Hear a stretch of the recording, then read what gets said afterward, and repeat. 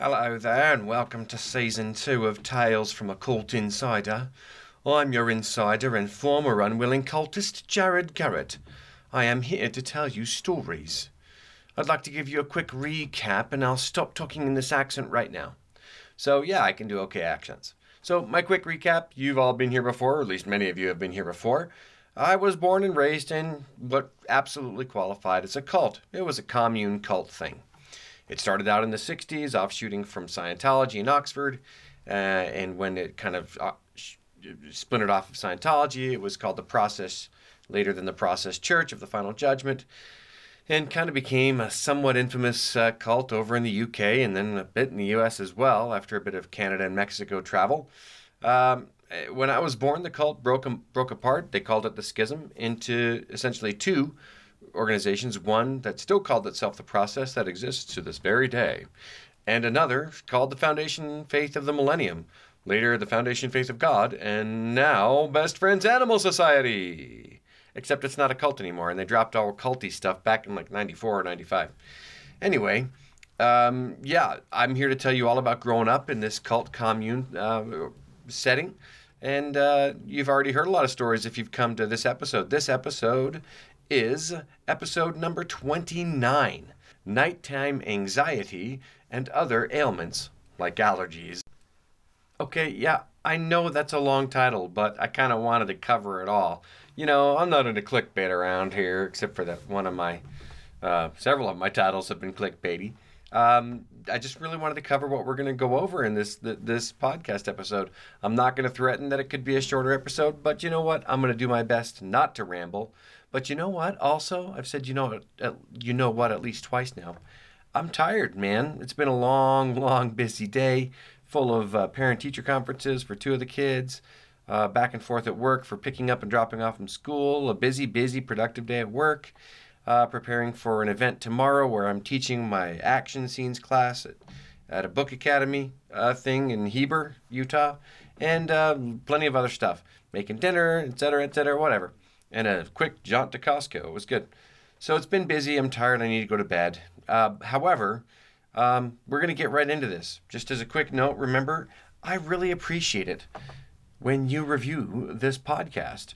It's a possibly unusual podcast because it's just me telling these stories, but this is the kind of thing that gets popular. So, you know what? Share it with your friends. Review it. If you are interested in helping me pay for a loaf of bread or something else, there's a link in the episode and the podcast description. I think it's maybe just the podcast description. You can click on it and support it. It's like Venmo, but not really. And yeah, check out my platform, by the way. The platform's called Anchor. They're really great. I'm going to have another podcast live with them by probably January 1st if everything goes to plan. So all of that housekeeping done, let's get right to nighttime anxiety and other ailments like allergies. I should point out, if you want to ask questions, feel free to email them to Jared, that's Jared, at jaredgarrett.com. My email is working again after a kablooey time. Yeah, that's the technical term for it, okay? I don't want to hear your lip. I don't need your sass. Anyway, so here we go. Growing up in a cult, in a commune cult, not being raised by your parents, being raised by anybody who kind of was the default person who could do it, and could is that's a real iffy word, right? I mean, anybody who was willing to or anybody who was just ordered to, that didn't always lead to the most positive of experiences. And I want to start off with what I only recently realized was a really strong nighttime anxiety that I had as a young person, starting at around age, it could have been 3, honestly, but a lot of kids, are scared of the dark and we're a little worried about the unknown and monsters.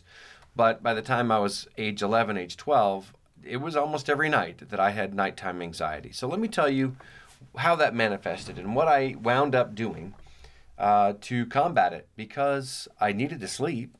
We all need to sleep. No matter what people say to you, we all need to sleep. You can listen to me take a little drink of Coca-Cola Cherry Zero. Here we go.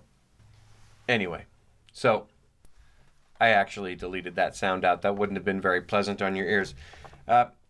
what I found myself doing almost every night was number one, dreading going to bed. Not because I wasn't tired. By the time I was age 13, I was exercising for an hour to 2 hours every night, lifting weights in the garage at Dixie. The garage was fairly dilapidated. It sort of leaned to one side a little bit. It had rafters. I had tied a small training bag to it. That didn't really work because it's a small training bag. It needs to bounce back and forth on a thing. But we swung it around and kind of took jabs at it and tried to improve our speed and our hand-eye coordination. But then I later hung a big heavy training bag from the rafters. I bet that didn't help it structurally, but it didn't collapse on me or anything. So I did a lot of the boxing stuff because Rocky had inspired me. I also did a lot of weightlifting. I maxed out eventually. By the time I was 15 or nearly 16, I could, excuse me for the sniffle, I could max out on all the weights, which equaled about 125 pounds for one of those lifts that you brought it up to your chest and then you did a little lunge and put it up above your head. And I'm demonstrating that if you can see me here.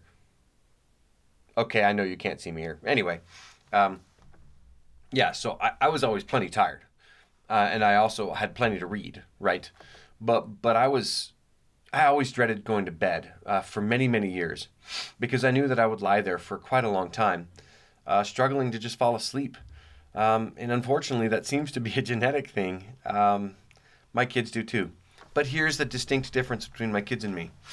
I would struggle to fall asleep. I had this problem, and I had to find my own ways to deal with it, and I found several ways, which I'll share. My kids tell us. That's right. They tell us that they're struggling to sleep. We ask in the morning because we see them every day. Our kids, whom we parent because we love and we would never give them up for any reason. We see them every morning. And you know what we probably ask them almost every morning? We ask them almost for sure every morning, how'd you sleep? And in those situations, because we're a trusted parent whom they love from years of association, they say, I struggled to get to sleep. It took me forever to get to sleep. And then we would talk about things, and that's why we have melatonin in the house. Don't come at me with your melatonin warnings. We're very careful, okay? Okay, come at me with your melatonin warnings. I want to know them. But we're very careful with it, and we're careful with all medications. In any case. Yeah, so the difference there is that my kids have parents, my wife and me, to help them figure out what they can do about the malady of night anxiety. In fact, one of the main reasons we wound up getting a cat was for one of the kids who had some anxiety around going to sleep, and the cat helped, brought comfort to the child. So, good job. What I did was I would get into bed after a routine of brushing my teeth and usually washing my face. I would usually sleep just in my underwear. Hey, lady, I'm just kidding. Don't get the bad image in your face, especially because, boy, right now, not a great physique to imagine. So I did a routine, and then I'd get into bed, and then I would read. And I would read for as long as I could. And the idea was that I would read until I could fall asleep. And on the nights when I could read until my eyes were closing and the book was falling out of my hand, I got great sleep. Really good sleep. But unfortunately, many nights I read and read and read and couldn't get to sleep. I couldn't fall asleep. My mind just kept going. And then there were other nights that I simply couldn't read at night because there were other people in the room and I couldn't keep the lights on. So I used a flashlight, a standard activity. But I didn't always have a flashlight. Also, lights out was at a certain time and I wasn't actually supposed to stay up. And so sometimes I knew that I'd get caught if I was up late reading, and so I didn't, which was unfortunate because reading was absolutely my best technique for falling asleep. Eventually, it would wind me down in many, many, many situations, not all the time though. So when it wouldn't work, I would lie there in my bed, or if I couldn't do it, I would lie there in my bed, and I'd find my heart was kind of pounding a little bit, not too bad, not as bad as some people at all. Wondering why I was feeling that way, wondering why I was feeling concerned and worried, and try to talk myself down. And that didn't work. So I wound up actually telling myself stories. Now, I was a fairly, imaginative kid, and I believed in true love, and I was interested in sex. So I would tend to imagine, especially as I got older, stories of going on dates and stuff. Now I wouldn't get all too graphic or anything like that because that's gross, man. But I would imagine going on a date. I'd imagine, looking at the stars, and I'd imagine like situations in high school, which I didn't exist in because I was going to the faith school, which you've heard in the episode Faith School. I just imagine up all these romantic stories and stuff. Then I'd sometimes also imagine adventure stories, me, the main character. I'd imagine me as a spy, essentially.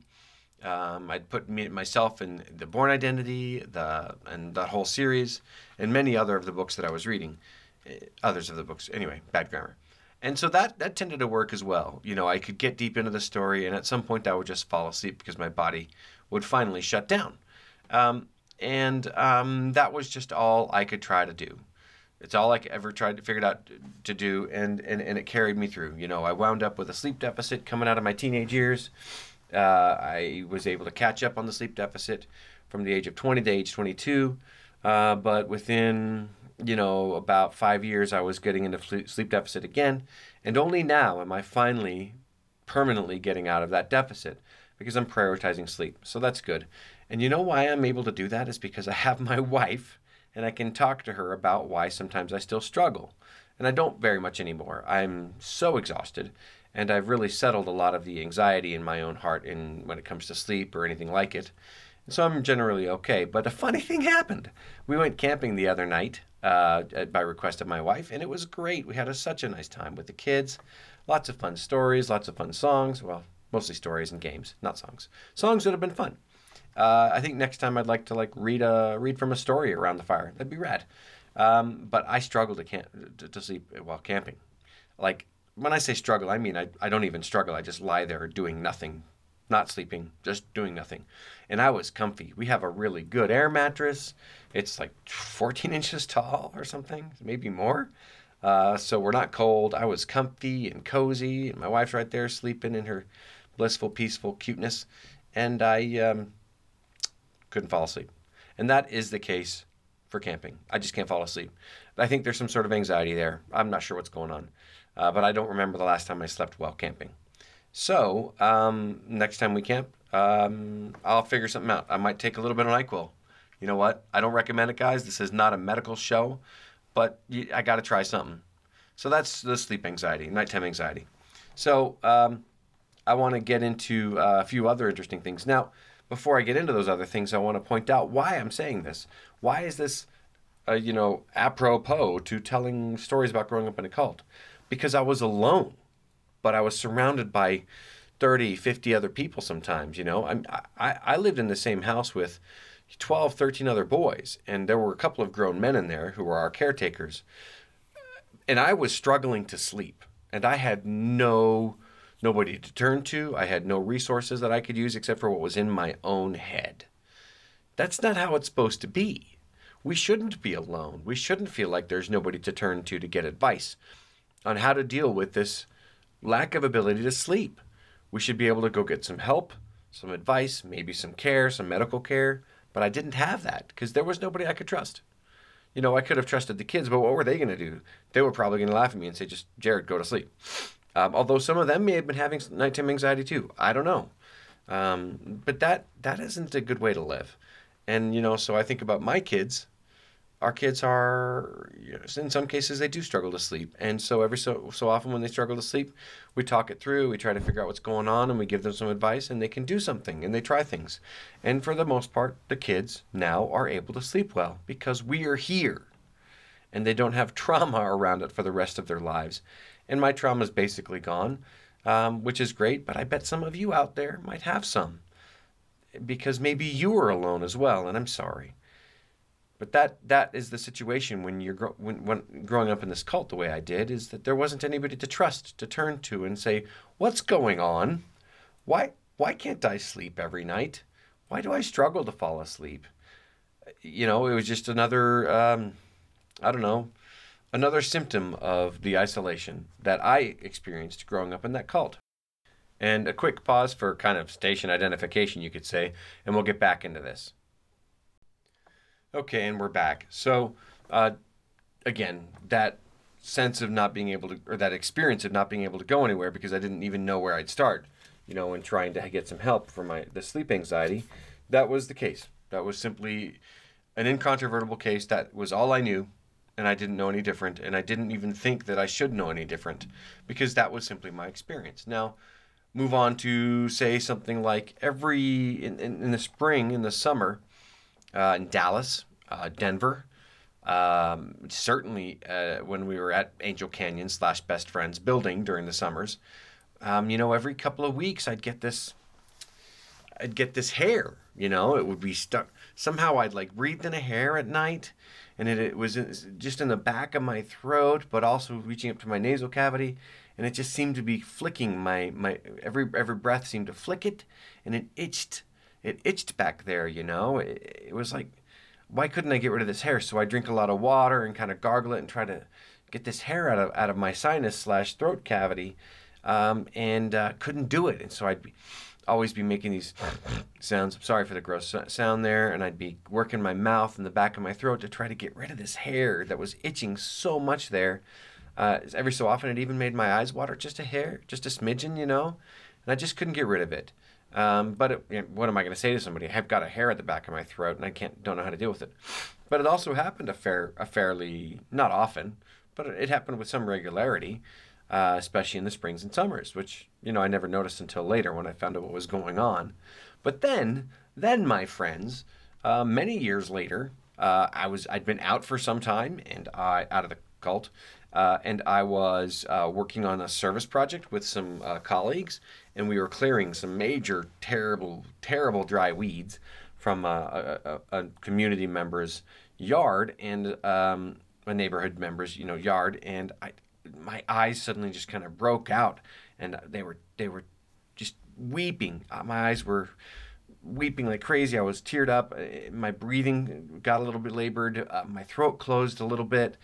I sniffled and snorted and couldn't do it. And that hair was back. And I had some friends very nearby, Jeff and Pam Mosdell. Jeff and Pam, I don't know if you hear this podcast, but you should. I'm waving at you. I love you guys.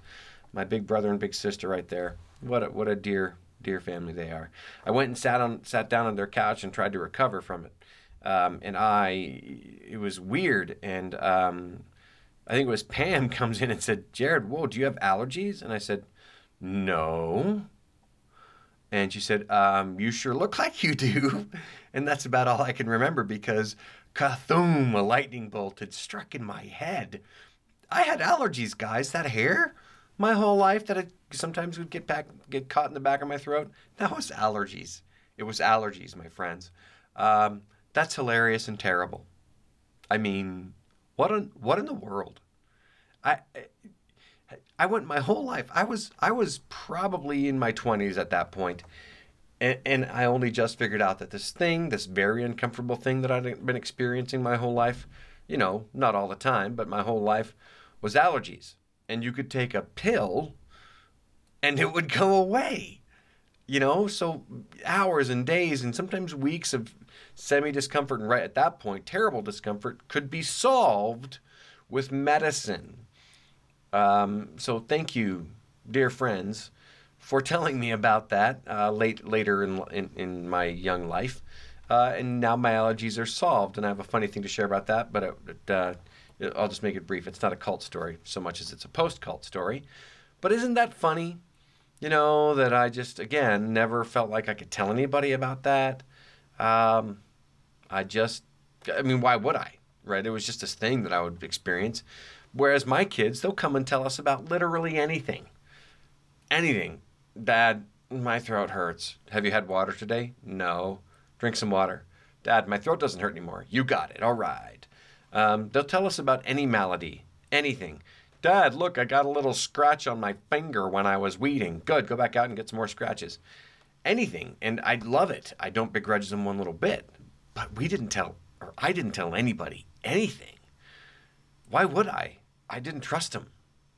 I didn't feel comfortable with them. I didn't feel close to anybody. I felt like I would always be judged. And if it ever did occur to me that I might tell someone about stuff, these things that were happening to me, but it rarely did occur to me to even think about telling people that something was going on that I didn't understand. I just figured this was life. This was what I had to deal with. This was normal. Except for that all of these things had solutions that I didn't know about, that an adult could have told me and solved within seconds. So that's a shame, right? I mean, that's a shame. Weep with me, my friends. I'm over it. But that is the juxtaposition of cult life and family life. Kids are entitled to parents who will be utterly and totally concerned with their lives, who will be intimately involved with their day-to-day, and who will be able to notice if they're constantly making a weird back of their throat noise to kind of itch at or scratch at a weird itch back there. That's how I discovered that our oldest had allergies. He made these noises, and I'm like, I've heard that noise. I made that noise most of my teenage years. Thomas, do you have allergies? And like, I don't know. Like, does that back of your throat itch? Yeah. Do your eyes itch just a little bit? Oh, yeah. And do you feel kind of sniffly a lot? Oh, yeah. Here, take this medicine. It's gone. So there you go. It's a very stark difference, right? Okay, some other ailments that were interesting and how they were dealt with in the cult. All right, so I've always had a throat.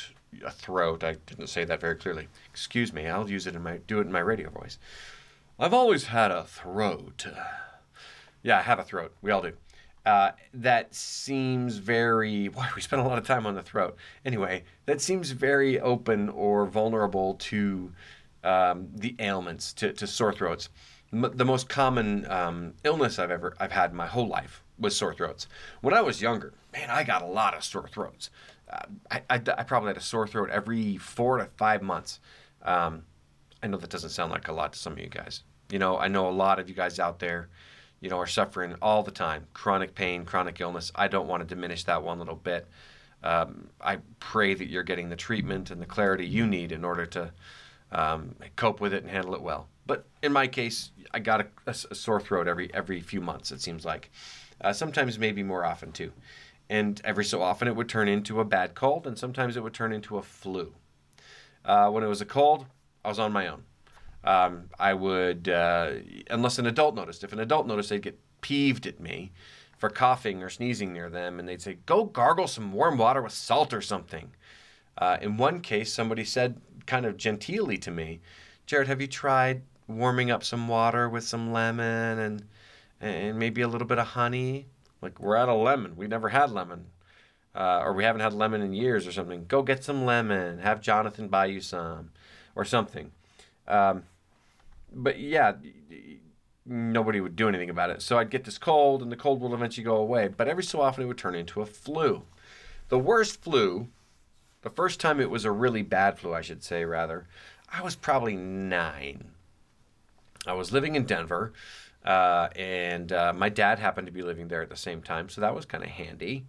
I think he may have come to live there for a bit to help them move from the downtown places that we lived at to the kind of Arvada area that we moved to that was surrounded by fields, which I've talked about too. And he was there, and he saw me ill. I mean, I was so sick, I couldn't even stand upright. And when I was lying down, if my eyes were open, I felt dizzy. It was that bad. Bad fever, bad chills and stuff, and no adults really seemed to give a crap. They just said, whatever, stay home, go to sleep. And so, yeah, I would sleep. I would just sleep. And if I was lucid enough or able to move and open my eyes, I would read as long as I could manage. But otherwise, it was just on my back, prostrate, eyes closed. The second day I had this really bad flu, it was terrible. I had the shakes. I was shivering. I couldn't stay warm. I couldn't stay cold. It was weird. Everything hurt. My back felt like it was bending into my stomach and trying to rip out my front and sides at the same time. It was bizarre. I went to bed fairly early, and my father, who I called Enoch at the time because that's what his name was, came in and said, okay, Jared, we're going to get rid of this flu. Now, my friends, what do you do to get rid of a flu? If you don't say something like, take ibuprofen, you're doing it wrong. That's how you kill a flu, is you give a medicine. Well, he said, we're going to get rid of this flu. And then he put a blanket on me, a second one. I already had one. And then he put another one on me. And then he put one more blanket on me. I had 4 blankets on me. And my temperature, I can only guess. It had to be at least over 100, probably up to 102 or 3. And we all know, if we've done any kind of research, that a temperature of like over 104 can actually do damage to you. Then the higher it gets, the closer you get to possible brain damage. And my dad would, if I brought this up to him, I know he's not listening to this, but if you are, hey Dad, I love you. He knows better now. He's a extremely professional and experienced medical professional. But that's what he did. And it was nice that he took some time and was solicitous in the fact that he said, we're getting rid of this fever, by throwing 4 blankets on me total. So I had a warm night. But mercifully, I fell asleep fairly quickly after some shaking and shivering and tossing. And then I woke up in the morning, a little earlier than usual, and everything around me was drenched. My sheet was drenched under me, and on top of me. My pillow and pillowcase were just soaked. At least the first blanket on top of the sheet on top of me was damp, and the underwear I slept in was soaked wet, and I was clammy. Not sick though, but I was just sweaty. My brow and my hairline was all sweaty. Sorry for the bad images. And I was alive, and the fever was gone, and I went to school that day. So that's a fun thing. And that is pretty much how I treated flus for the rest of my life until, I don't know, the last time I had a flu, which was probably 5 or 8 years ago. I'm knocking on wood, because I don't get sick a whole lot, and I pray I continue to not get sick a whole lot. But yeah, the idea was, try to keep the flu at least to a manageable level, but then just let it burn. I got really sick in Brazil doing my church mission. Bad bronchitis, and I woke up for 3 or 4 days in a row with my face glued to my pillow with the nasty. It was bad news. But I was also piling blankets on me to try to kill my fever, and that was that. I don't recommend my practice, but also, what are you going to do? You're in a cult. You have no other recourse, so that's that. And that is kind of the sum of my ailment issues growing up. If something hurt me, if I felt like I might have gotten hurt really bad, I would just see if I could fix it myself. Mark and I were riding our bikes around the block in Denver when we were living downtown. We were going fairly fast, as we do, because why wouldn't we, right? I mean, it's a bike. You can go fast, but we're on sidewalks.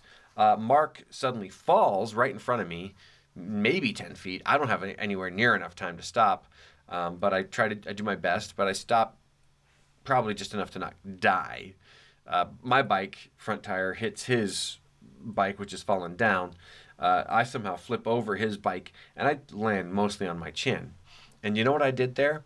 I got up, put my hand on my chin. By the time we got home, the bleeding had definitely slowed, and I put a Band-Aid on it for a week or 2, and I was good. When I was 7, I snuck my oldest brother, Daniel. I snuck his pocket Swiss Army knife, opened it, and just goofed around for a little while. And then I tried to scrape a little paint chip off the cot that I slept on. My bed was a cot, an old Army type cot. They unfold. They've got a tight piece of green canvas. That was my bed. It was great. It wasn't great, but that was my bed. Trying to scrape a paint chip off, and it slipped, and I cut my finger, and I'm like, oh shoot, and it was my right index finger, and I was like, oh shoot. I squeezed it for a second, then put it in my mouth and tried to get down the stairs to try to find a Band-Aid, but my mouth filled up really fast with blood that's gross and coppery, and so I grabbed it, ran into the bathroom, and wrapped some toilet paper around it as tight as I could, and I squeezed it and went downstairs to try to find a Band-Aid. But as I went downstairs, Daniel saw me. It's like, Jared, your hand is dripping blood. What'd you do? Did you steal my pocket knife? And I'm like, yeah, and it slipped. No, I first lied and said, no, my cot folded on it, and I cut my finger on that. But that wasn't true, and I finally did fess up, I think. Gosh, I hope so. Oh, shoot. Maybe I didn't. I don't know. I forget. Finally, Magdalene, my mother, who was the leader of that particular branch, as far as I know, she found out, and what I had done was I'd cut from the tip of my finger down about 3/4 of an inch onto my finger. I'm pointing at it right now. If you were here, you could see just the flesh, not just right shy of the nail bed, and a flap was there, fairly well attached at the bottom part, but the top part, down about 3/4 of an inch, was flappy. She took me into her office. She poured a cup of hydrogen peroxide, and she said, "Okay, stick it in there and hold it in there for a little while." And that's what I did. And, blood came out and got fuzzy and foamy. And then she took my finger out and put a Band-Aid around it really tight to stop the bleeding and to keep it under control. And that's how that finger was dealt with. It should come as no surprise that I didn't feel like I should go to people, because that sucked. In any case, there you go. That's what growing up in a cult and getting sick and having anxiety was like. Alone. And like I couldn't go to anybody. And mysteries like the scratchy hair were solved many, many years later with a pill. Ibuprofen became a godsend for me. So those are my stories for today. I don't recommend growing up in a cult, my friends, or even most communes tend to be fairly dysfunctional after some time. That was episode 29, Nighttime Anxiety and Other Ailments, such as allergies. And next episode is 30. It's actually post-cult story 2. Don't cut off my hand, bro. I've got as many as 8 more episodes, and then this season's done, and so is the podcast. So stay tuned.